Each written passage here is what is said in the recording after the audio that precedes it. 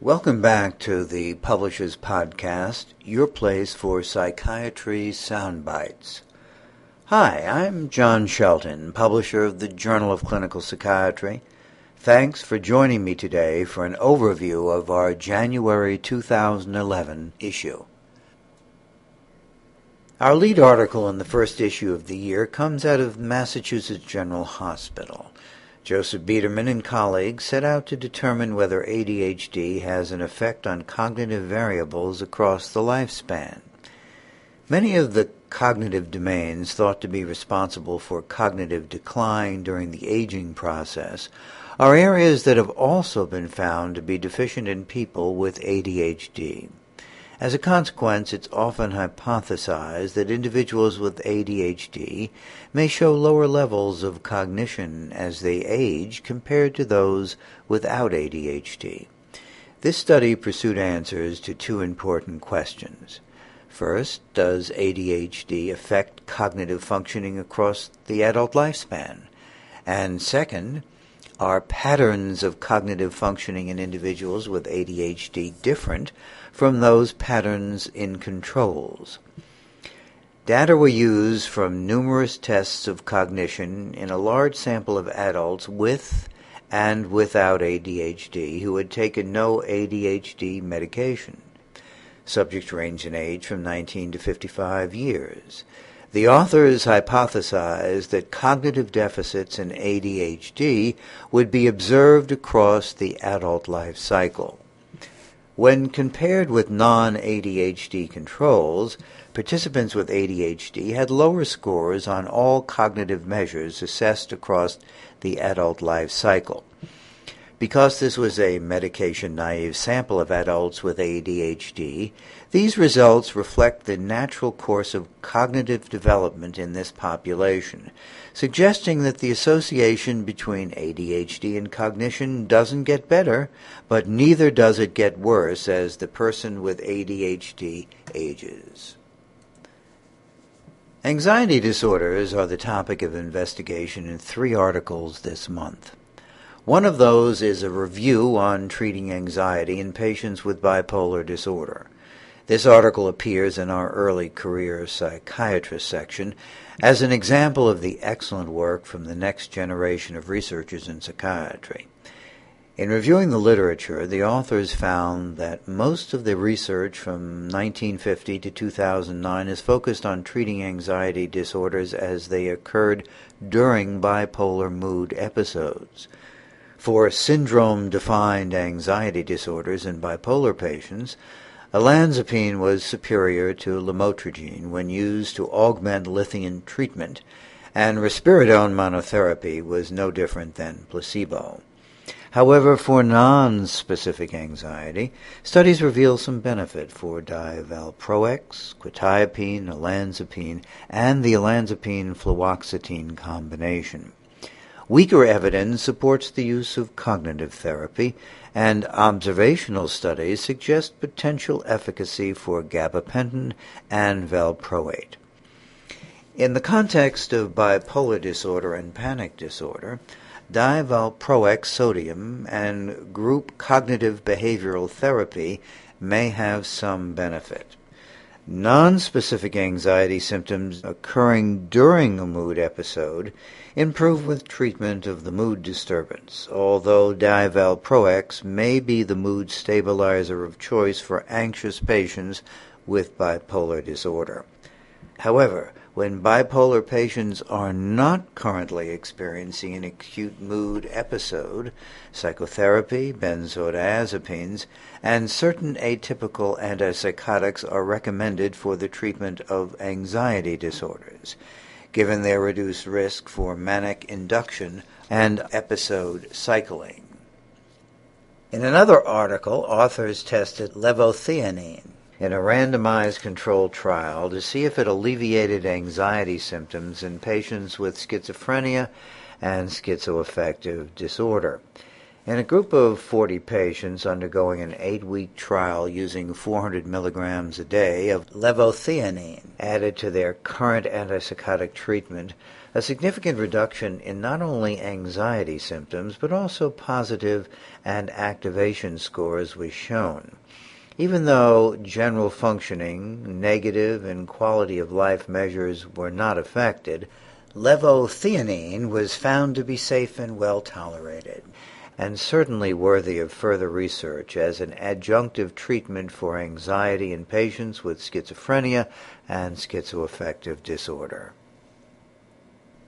Our third article on anxiety disorders explores health-related quality of life issues within the general population.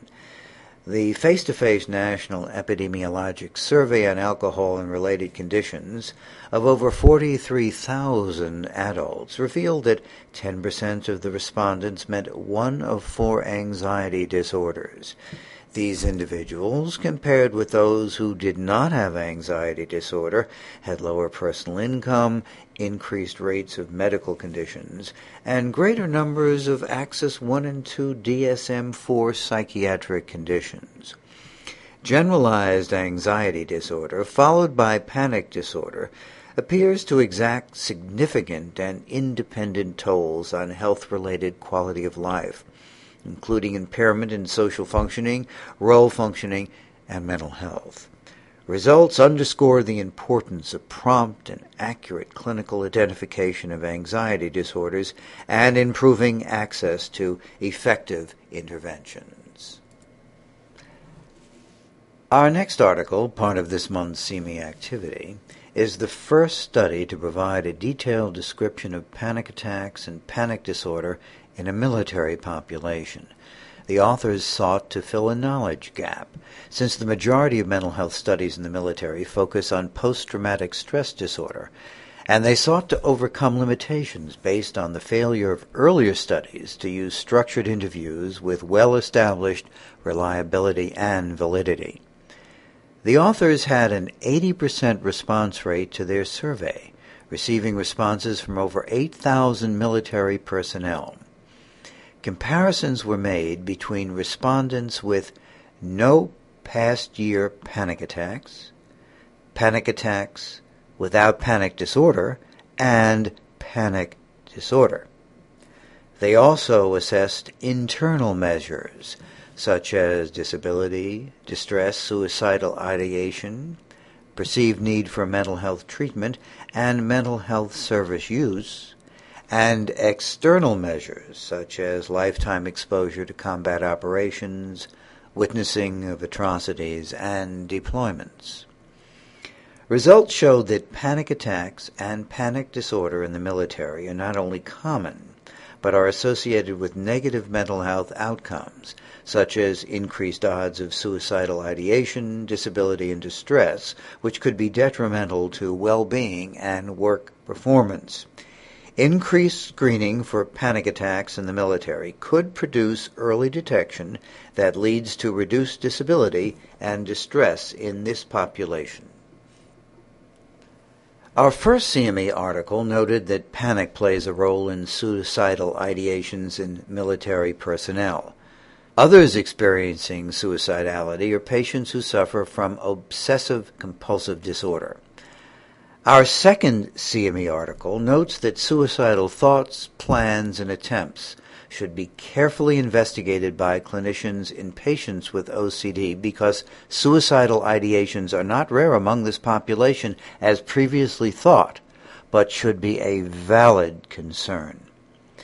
In a cross-sectional study of nearly 600 patients with primary OCD, 36% reported lifetime suicidal thoughts, 20% had made suicidal plans, 11% had already attempted suicide, and 10% presented current suicidal thoughts. The comorbid conditions most closely related to all aspects of suicidality in OCD sufferers were major depressive disorder and post-traumatic stress disorder. The sexual religious dimension and comorbid substance use disorders were associated with suicidal thoughts and plans, while impulse control disorders were associated with current suicidal thoughts and with suicidal plans and attempts. The authors have posted useful auxiliary information online. Visit our website, psychiatrist.com, for questions to ask your patients to assess suicidal behaviors and family history of suicidality.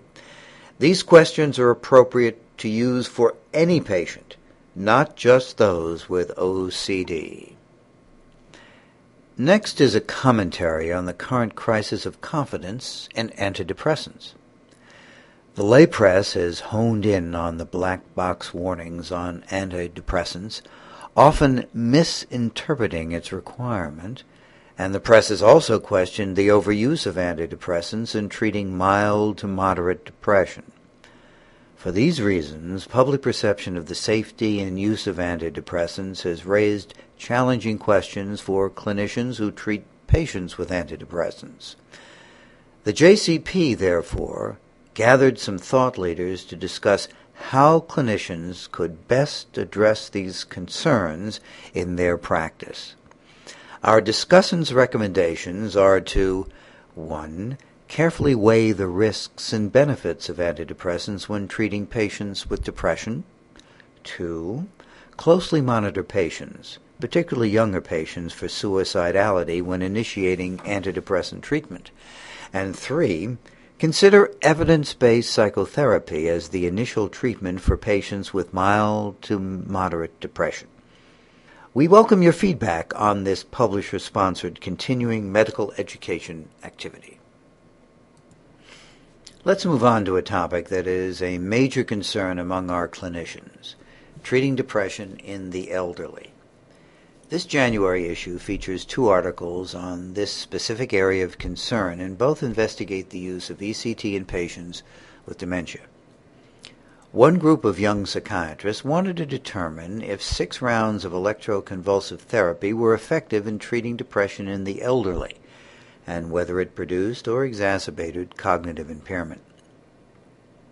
They tested about 40 elderly patients who had mild or no cognitive impairment, and also patients with dementia who were and were not receiving anti-dementia medication. They found that ECT was not only well tolerated in geriatric depressed patients, regardless of pre-existing cognitive impairment, but most importantly, it was significantly effective in all patients who had no or mild cognitive impairment. ECT was clinically significant in those with dementia who were taking anti-dementia medication. The only patients who did not improve but continued on a course of deterioration were those with dementia who were not taking anti-dementia medication. Although affective symptoms remitted in all 3 groups, cognitive decline continued in most subjects. The other group sought to determine whether the location of structural abnormalities in the brain affected response to ECT for severely depressed geriatric patients. After performing MRIs and ECT therapy and using various assessment tools on about 80 elderly depressed subjects, they found that patients who had moderate or severe medial temporal lobe atrophy showed no effect of ECT on depression. However, patients who had white matter, hyperintensities, or global cortical atrophy had a 3 times greater chance of remitting. Assessment of brain structural abnormalities is a worthy tool to determine the course of treatment for depression in elderly patients. Our final article from the early career section reviews clinical trials to determine if the relationship between a positive or negative finding early in the trials could affect the outcome. Results from nearly 200 drug placebo comparisons from over 100 clinical trials encompassing almost 30,000 patients were pooled. Although the strength of the relationship between early and endpoint outcome increased progressively, only at week 4 was there a strong concordance between early and endpoint outcome. The authors ultimately concluded that antidepressant clinical trials should not be shortened to less than 4 weeks because it increases the risk of erroneously concluding that an effective treatment is ineffective. 4 weeks is the minimum adequate length a trial is needed to reliably detect any drug versus placebo differences. We have 3 more important articles still to cover from our January issue. One that applies to practicing clinicians in particular refers to a proposed change in the APA clinical practice guidelines. The change states that second-generation antipsychotics may be specifically indicated for treating depression in schizophrenic patients. The authors challenge that statement by examining the impact of these medications on symptoms of depression. They compared olanzapine, quetiapine, risperidone, and ziprasidone against perfenazine, a first-generation antipsychotic. Using the data from the Clinical Antipsychotic Trials of Intervention Effectiveness, or the CATIE trials, that were conducted between January 2001 and December 2004. Their analysis found no differences between any of the second-generation antipsychotics and the first-generation antipsychotic perfenazine, and no support for the clinical practice recommendation overall. However, they did detect a small potential difference favoring quetiapine over risperidone, but only in patients who were having a major depressive episode at baseline. In light of current economic times, the JCP thought it important to bring you an article that examines cost-effectiveness.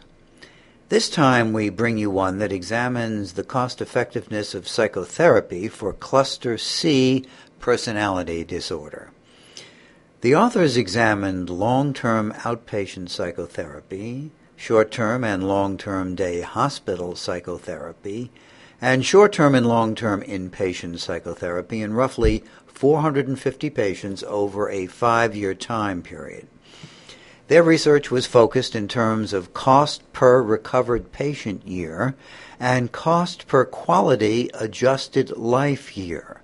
They determined cost effectiveness by setting a willingness to pay threshold.